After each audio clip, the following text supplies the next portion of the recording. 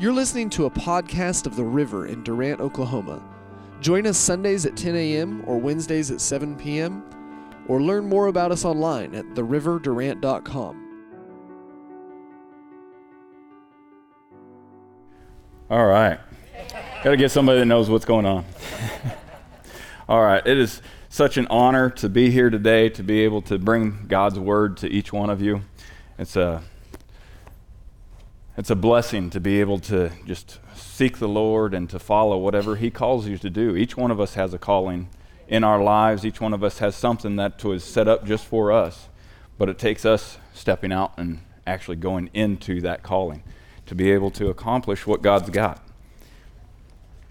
I'll tell you, I've never fully preached on a Sunday morning to a full congregation. I've preached in jails and youth events and all kinds of stuff, but when Pastor John asked me last week to preach to the congregation, I was excited, but at the same time, I was nervous. And through this week, I noticed that I was actually getting more nervous to preach to you guys than I did when I preached into the solitary group at a pretty heavy jail in Colorado. It definitely can be a way that the enemy will bring fear into your lives too when you are operating in obedience to what God's called you to do. The enemy is going to attack you and try to persuade you to find an out. And there's always ways to get out of stuff. But God's got our back, and He's got the way to stay in. So today we're going to be reading in 1 Corinthians 1, 22, all the way through chapter 2, verse 5. We're going to discuss our callings, and that every one of us has a calling on our life that was set up just for you.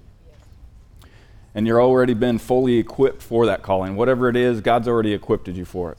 It doesn't matter if it's to be a pastor, a teacher, or an electrician like I do for my means of occupation, or a doctor, or whatever it be. God's already equipped you with the skills and everything to be able to accomplish that. Just like Moses, when he was up tending his sheep, God had a calling on him to be able to bring the Israelites out of captivity. And he showed up in a miraculous way. It wasn't just a simple way. It was something just amazing, miraculous. If I was to be walking up in the country or in the mountains where we used to live and go camping all the time and hunting, and I saw a bush burning but yet not burning and speaking to me, I probably would have freaked out a little bit. But Moses knew that it was God, just as I would have in that same sense, but he went on and on and on trying to convince God that he couldn't do it. He couldn't do it. I can't do it because I can't speak clearly. I can't do it because of this. I can't do it because I've been banished from there. It was just constantly one reason after another why he couldn't do it. But God was already there. He already had the plan and the preparation and everything in place for him to be able to do it. Didn't have to him do it, because God's not looking for your abilities. He's just looking for your availability. Are you available? Are you available to go out and speak to the jail? Are you available to serve in the nursery? A lot of people look at that as something, oh, well, shoot, who just wants to sit in there with all them kids? But if somebody doesn't do it, it's not going to get done. So we have to just be available. Go out and serve wherever God has put it on your heart to serve. So in 1 Corinthians, we'll establish how with the right desire, you will always be victorious. With diligence, you will be drawn to the things of God, and with determination, your faith will grow beyond what you know. Let's turn to 1 Corinthians chapter 1.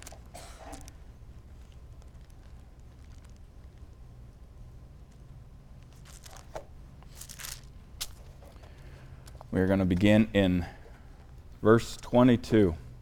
For Jews request a sign, and Greeks seek after wisdom. But we preach Christ crucified. To the Jews, a stumbling block. To the Greeks, foolishness. But to those who are called, both Jews and Greeks, Christ, the power of God and the wisdom of God. Because the foolishness of God is wiser than men, and the weakness of God is stronger than men.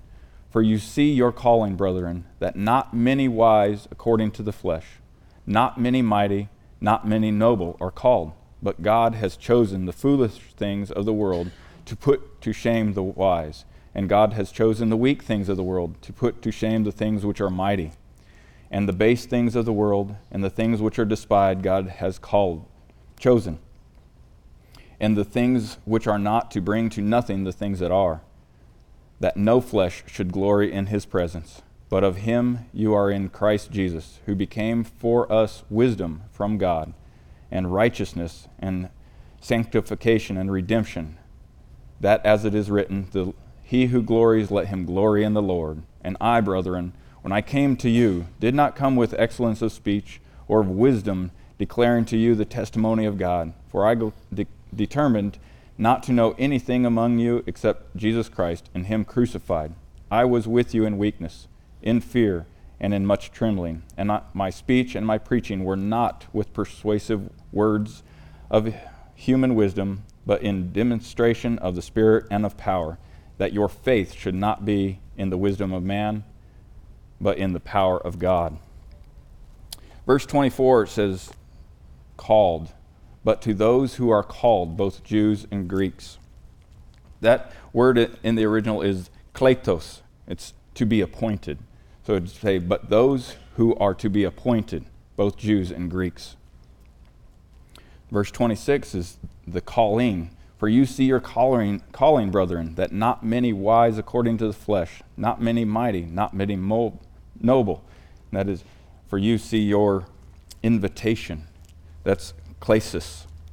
I mean, invitation. You've been invited into him. He's inviting you for doing this that he's equipped you to. He's not going to force you to it because he's a loving God, a willing God to give you the opportunity and the choice. But he's giving you the invitation and showing you that he's equipped you to do those things that he's inviting you to do. In the end, it said, not many noble are called. There, it's in other translations, it's translated as chosen. And then chosen is the eklomia is the original, and it means to be selected.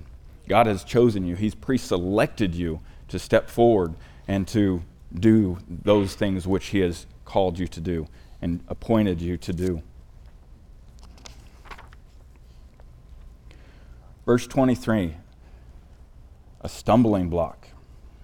But we preach Christ crucified, to the Jews a stumbling block, to the Greeks foolishness.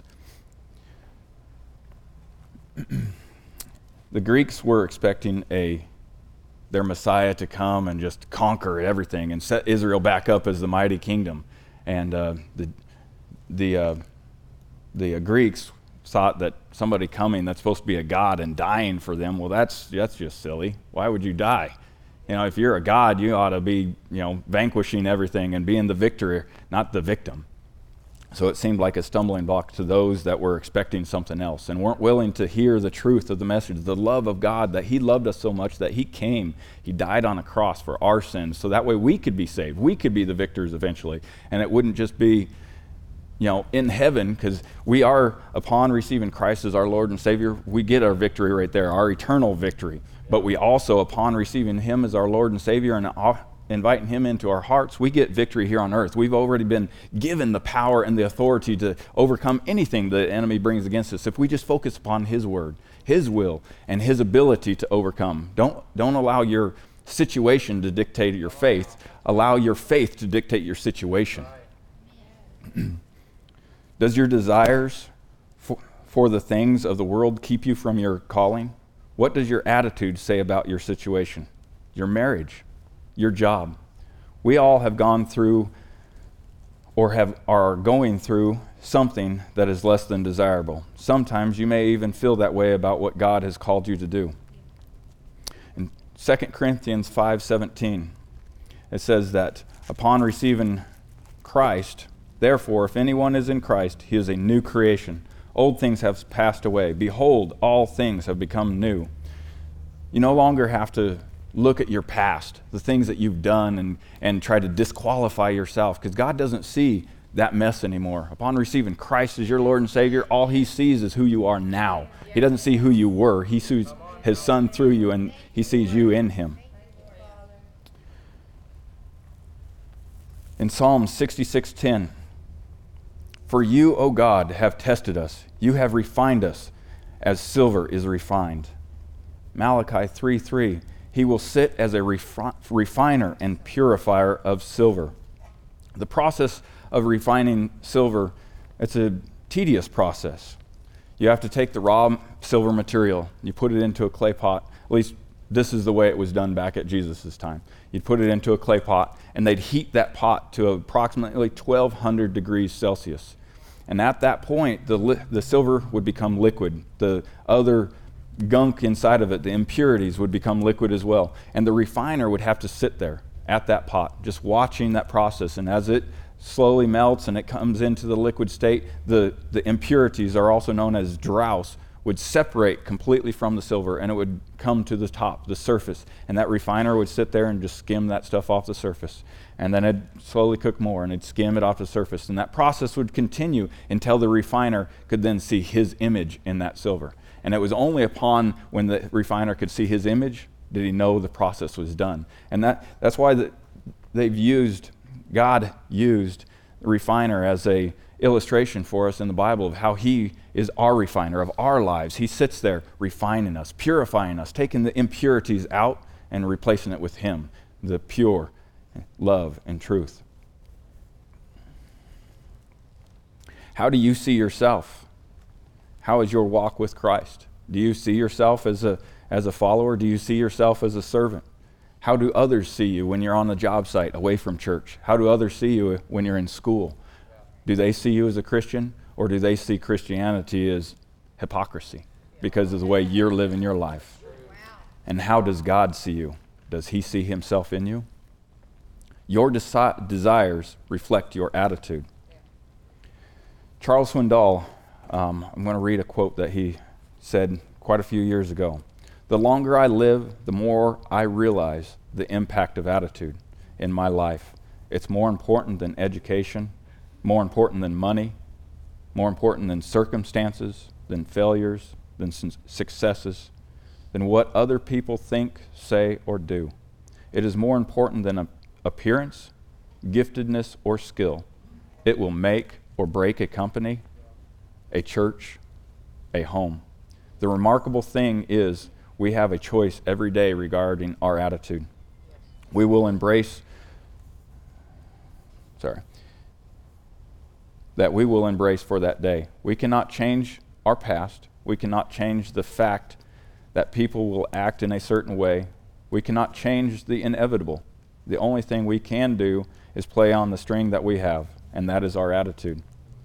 I am convinced that life is 10% what happens to me and 90% on how I react to it. And so is it with you. It's amazing that no matter what situation you're going through in life, your attitude is the first thing that people notice. You can be in class, in school, and be struggling with a test or struggling with a bully or anything of that nature, and you can say you have a bully attacking you in school. You can get an attitude where you close up and hide in a shell and don't want to talk to anybody, and you're kind of short with them, or you can get really aggravated and get angry even to the point to where if somebody tries to talk to you because they see something bothering you, you blow up at them. You become the bully. In work, it can be the same way, because when we grow up and we're away from the schoolyard, there's still bullies in our life. They operate in a little bit different way than coming up and trying to steal your milk jug or something of that nature, but there's still many people in the world that aren't in Christ that will bully you. How do you respond to being bullied? Do you stand firm upon the person that you are in Christ, loving them, but doing it with strength? Because we can easily take that and turn it the other way, like the many churches have turned the other cheek mentality, where then you just get bullied and pushed around and, oh, well, it's just who they are, just let them be. And in my personal opinion, I think that's the problem with why America is the way it is, because the founding fathers just, they grew up and they didn't raise their children strong enough on the word, and they took the thing of, oh, well, we just got to love everybody, let them be themselves. We do have to love them, but we have to stand firm on what the foundation of the word says.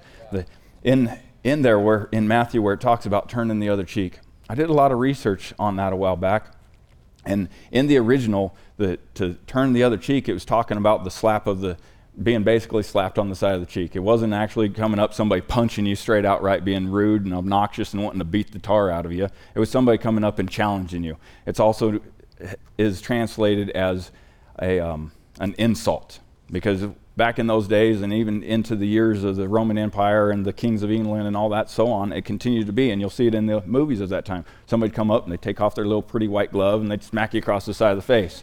It was an insult. It was basically challenging in your manhood, challenging who you are, insulting you. And what it was God was meaning in that turn the other cheek, don't be offended and offend back, but to react with love. Correct your attitude and watch what your attitude is and how you should function in that attitude. Galatians 3:22.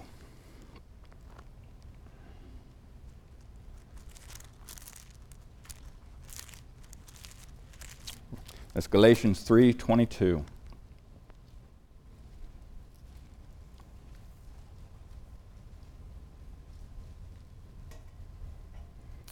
But the Scripture has confined all under sin, that the promise by faith in Jesus Christ might be given to those who believe.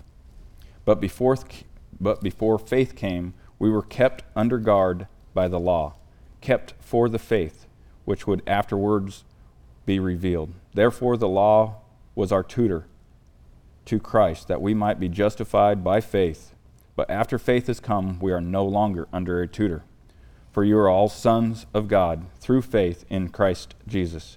For as many of you as was baptized into Christ have put on Christ. There is neither Jew nor Greek, there is neither slave nor free, there is neither male nor female, for you are all one in Christ Jesus.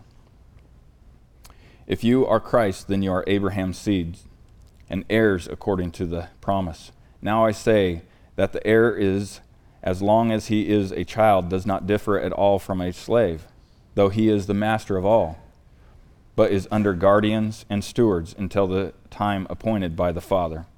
Even so we, when we were children, were in bondage, under the elements of the world. But when the fullness of the time had come, God sent forth his Son, born of a woman, born under the law, to redeem those who were under the law, that we might receive the adoption as sons. And because you are sons, God has sent forth the Spirit of his Son into your heart, crying out, Abba, Father. Therefore, you are no longer a slave, but a son. And if a son, then an heir of God through Christ. We are heirs with Christ in heaven. We are sons and daughters of the Most High God. We're not just some little thing out in this world that we should be taken advantage of. We have to stand firm upon the calling that God has given us. We have to stand firm upon the word that God has given us to be able to overcome those things. We can't walk around every time somebody attacks us, tuck our tail between our legs and run away. We have to stand tall. You're a child of God. Dedicated is our second point.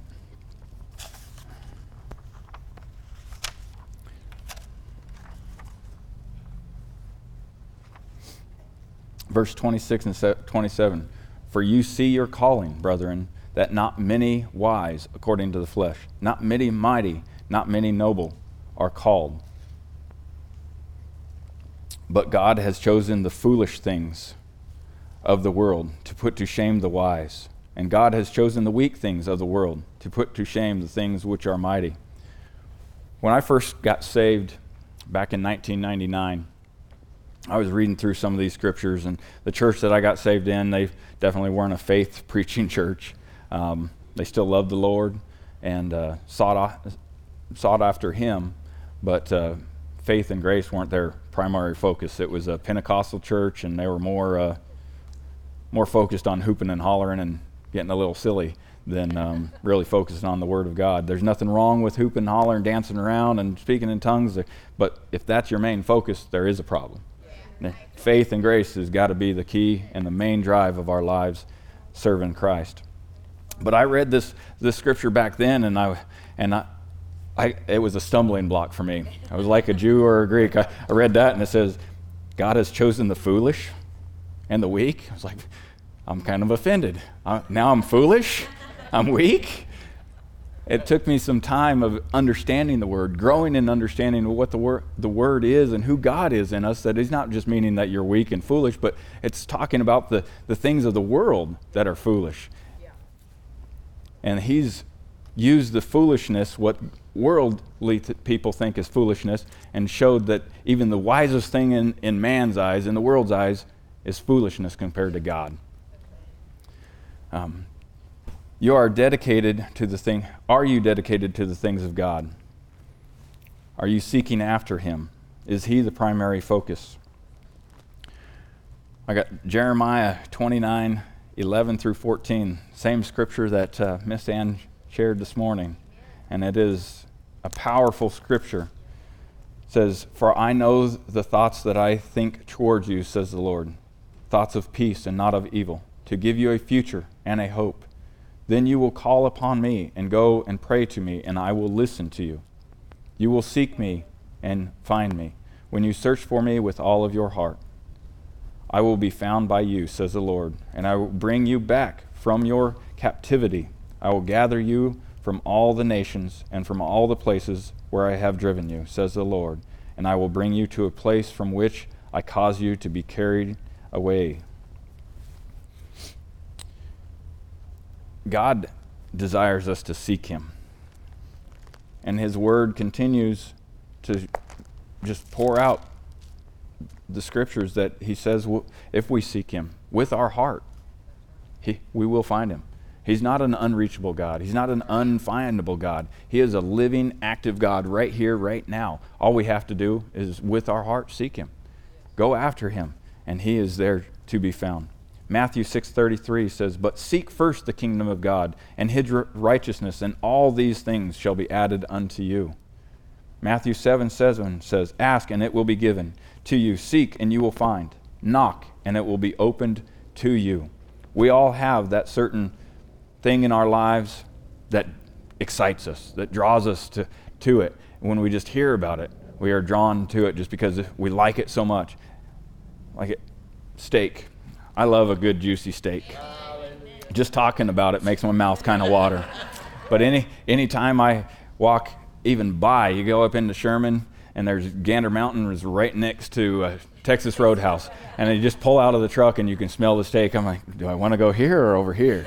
Just the thought of that thing that my flesh desires just makes me drawn to it, makes me earnestly seeking and desiring to have that thing. That's the same thing we should do for the God. Our spirit, our heart should be drawn so much towards God that even the mention of a Sunday, even the mention of a Wednesday, even the mention of any night of the week when something is happening, a teaching of some sort is happening at the church or somewhere else, and we have the time and ability to go, we should be drawn to go to it. If we are fully seeking the Lord and fully living for him, it will excite us even more than that juicy steak will. Colossians 3, verses 1 and 2. "If then you are raised with Christ, seek those things which are above, where Christ is sitting at the right hand of God. Set your mind on things above, not on things on this earth." Hebrews 11:6. "But without faith it is impossible to please him, for he who comes to God must believe that he is, and that he is a rewarder of those who diligently seek him." Seek him here is, see if I can pronounce this right, ixateo, and it's to crave, to investigate, to demand. So if we are to, he is a rewarder of those who diligently investigate for him, diligently crave him, diligently demand to be in his presence. That is what God desires of us. He desires of us to be so sure of our faith, so sure of who we are, his child, that we can demand to be in his presence. Not just that we can go, "Oh yeah, I hope you come and be with me today, Lord. I'm kind of struggling a little bit." We can demand it of him because he is our Father. When my children are hurt and at home, like Lindsay, she got bucked off a horse a while back, and I didn't have to wait around for her to kind of think about it. She was kind of put her arm up, and I knew, okay, I better get there immediately. And that's the same way where our Father in heaven is. If we put our arm up, we're needing him to come, he's going to come. It's nothing that he's got a choice of, nah, you'll be all right over there. I'm a little busy over here today. He's going to come, and he's going to come a-running. It's just up to us to be able to be bold enough. Word says that we should go after him boldly. So let's go after him boldly. Where have you set your priorities? Are your priorities on seeking him? Are your priorities on going after the things of the Lord, or are they going after the things of your flesh? The third thing we're going to discuss is determination. In chapter 2, 1 Corinthians chapter 2, verses 3 through 5, says, I was with you in weakness, and in fear, and in much trembling. And my speech and my preaching were not with persuasive words of human wisdom, but in demonstration of the Spirit and of power, that your faith should not be in the wisdom of man, but in the power of God. Our faith is supposed to be focused on him and the power of him. Power there is dunamis. It means a force, a miraculous power, an abundance of strength and of might. Dunamis is also, the Greek word here was also the actual root word that is now used for dynamite. And the power and the force of dynamite was just amazing. And that's why they chose that as the root for when they named dynamite when it was first developed. Because it's just an unbelievable power, especially when dynamite was first created. They were like, wow, this is amazing. And that just reflects the same thing with God in our lives, the power of God in our lives.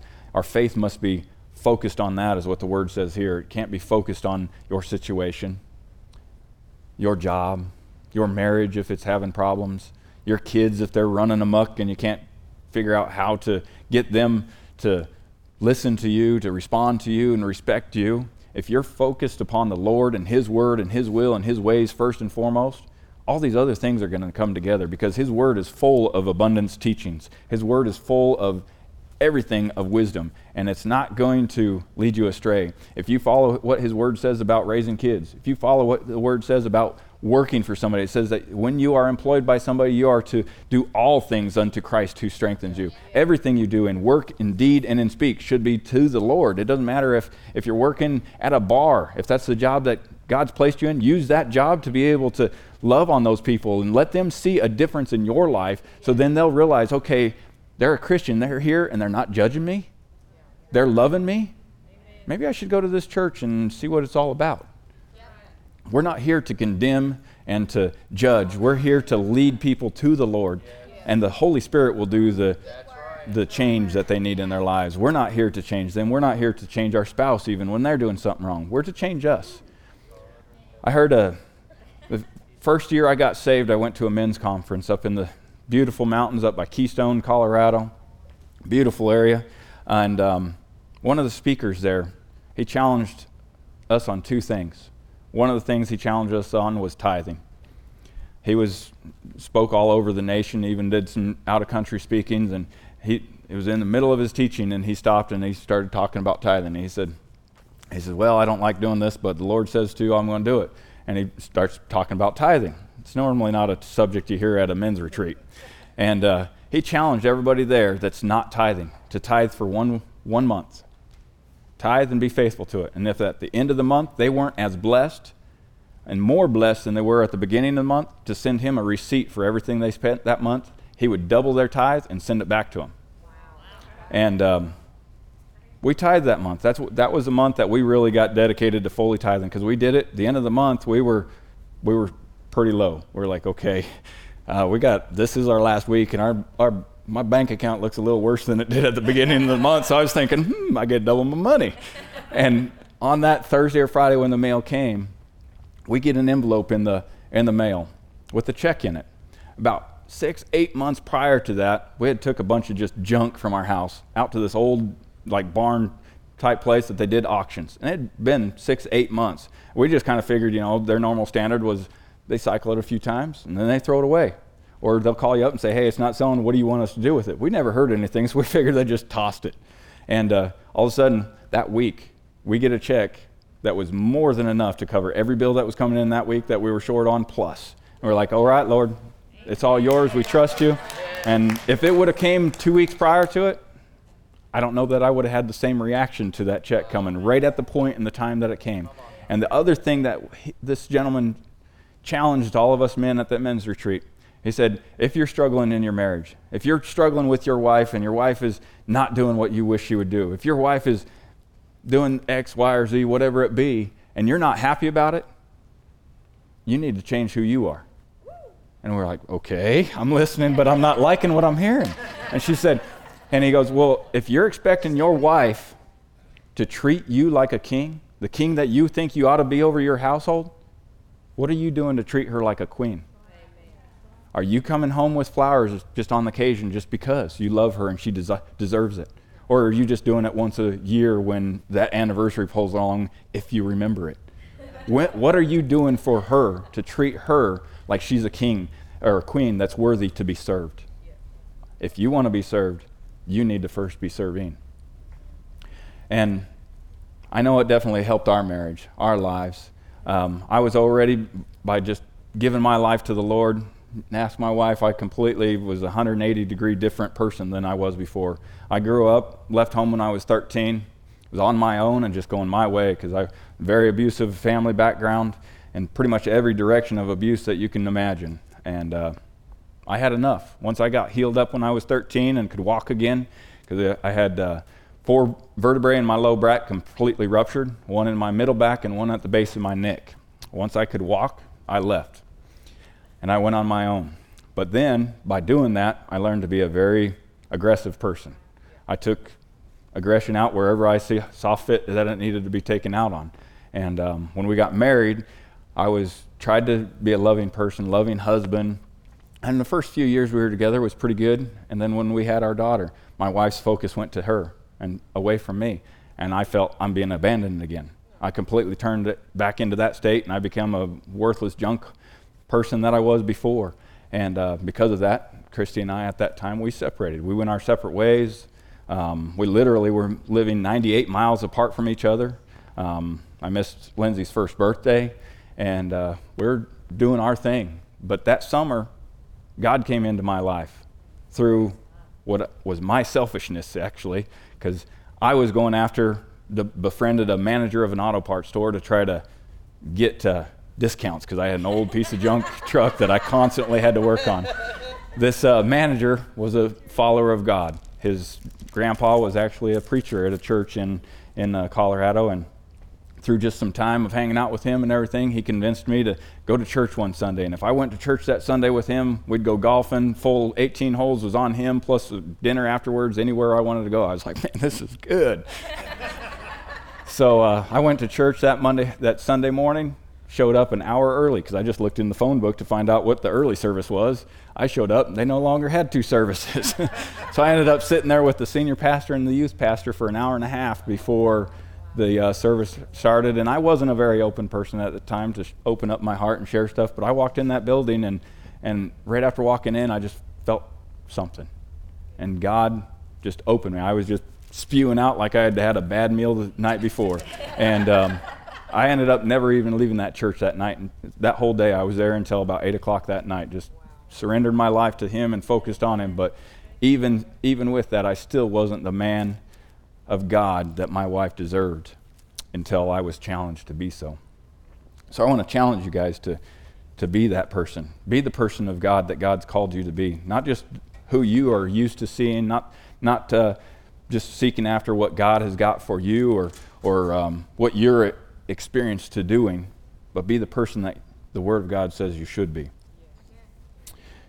Romans 10:17 says, so then, faith comes by hearing, and hearing by the Word of God. It's a growing faith. Our faith is to be growing.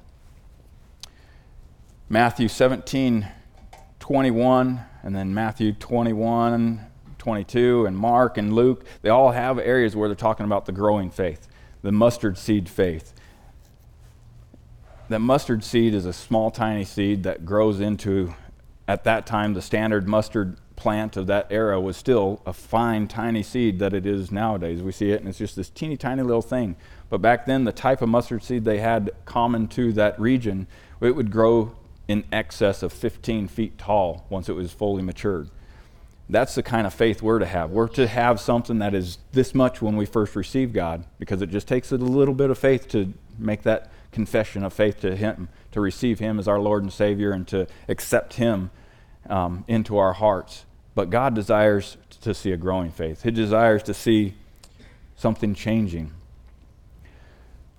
See, if you decide one day that you're going to build a house, finally got your life to a point where you can set aside, you bought some land, you're going to build a house on it, so you find a contractor, you guys negotiate back and forth, and you come up to an agreement on the price, and you sign the contract done, it's ready to go, you say, okay, get her going, here's the plans, make it happen, and he goes out there, and then instead of you going, oh, okay, here, you're going to build this house for me for $100,000, here's $20,000 to get started.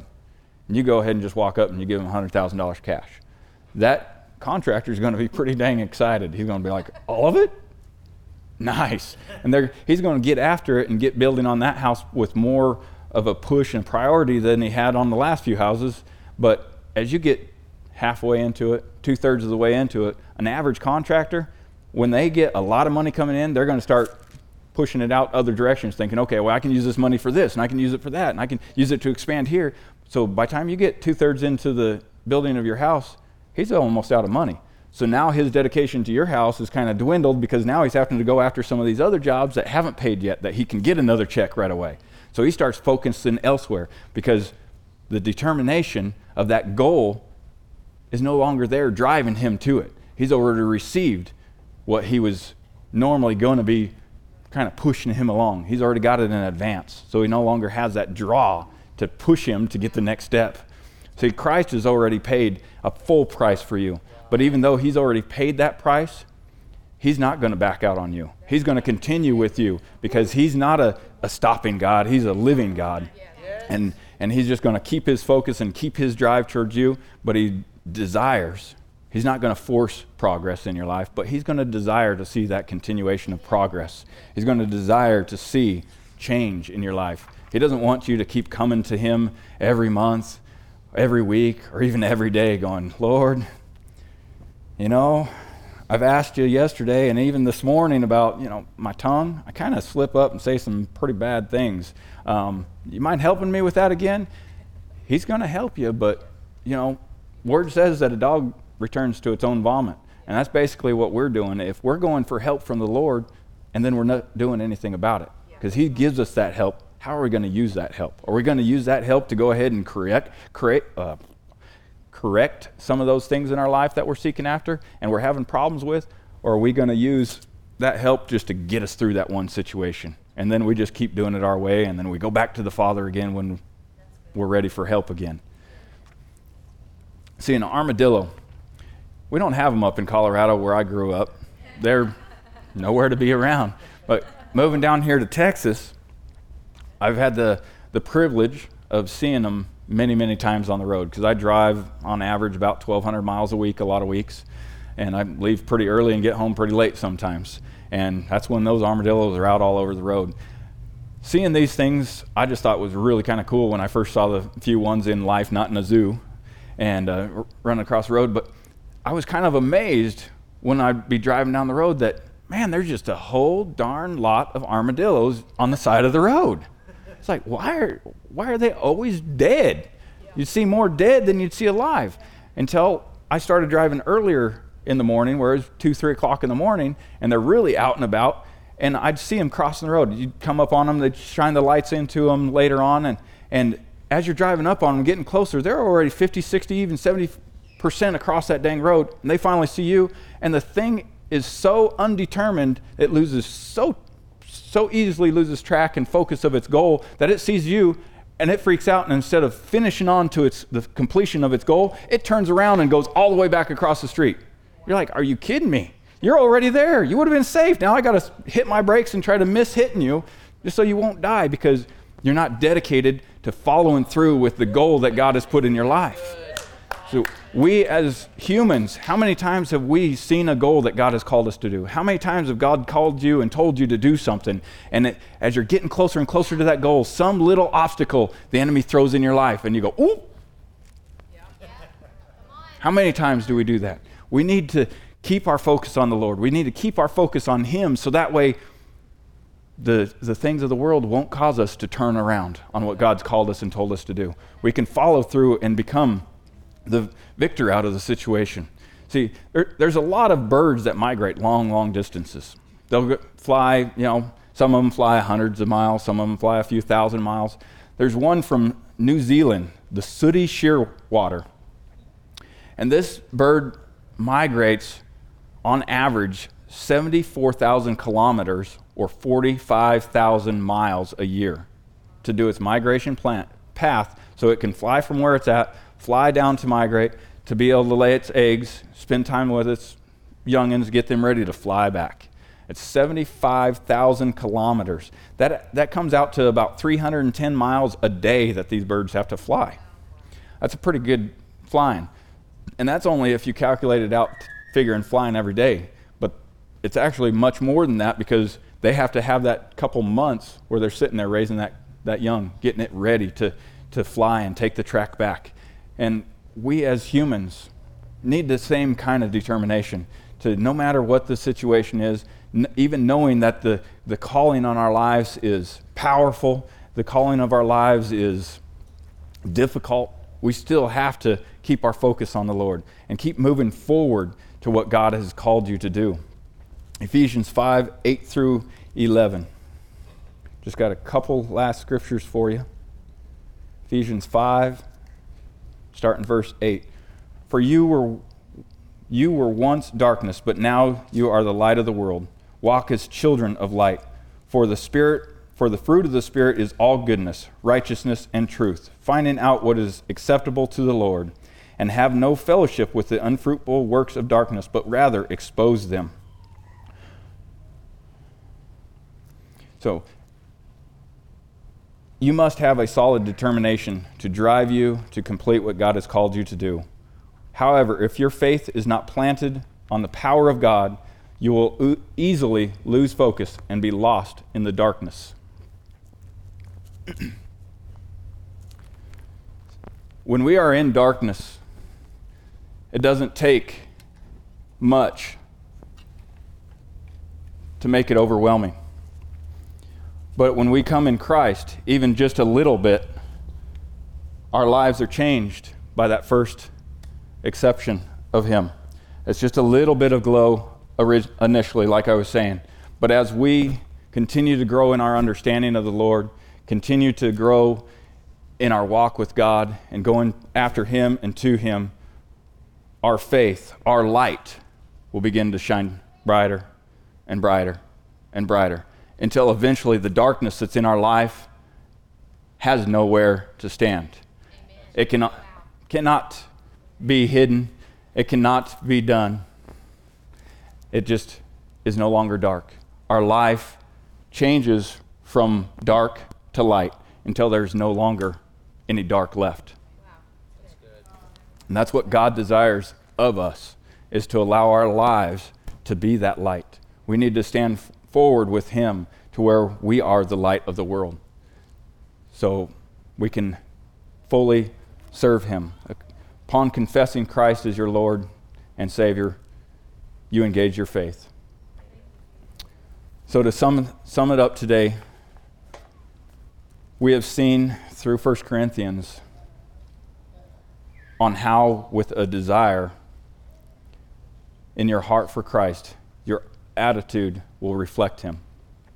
With a dedication, you will be driven to God. And with determination, your focus will stay on track for what God has called you to do. So we all have a calling in our lives. However, we will never be able to fully fulfill that calling that God has for you if you don't first call on Him. Romans 10:9 says that all who call upon Christ as Lord or confess Christ as Lord and believe in your heart that he was raised from the dead shall be saved. It's not that you might be saved. If you confess him with your mouth and believe it upon your heart, it's no maybe. It's a sure thing. There's no ifs, ands, or buts about it. God's word says that you will be. It's a done deal. I would like to open up this time that if anybody has not received Christ as their Lord and Savior, or has, but they're not sure if they're actually truly saved, I would like to open up this opportunity for you to receive him, because he desires you. He's got a calling for you. He's got something for you in your life. All right. Well, Miss Ann, I want to encourage you guys to keep your focus on him. Draw nearer to him. Seek after him. Because he is faithful that if we seek him, we will find him. If we draw to him, he will draw to us.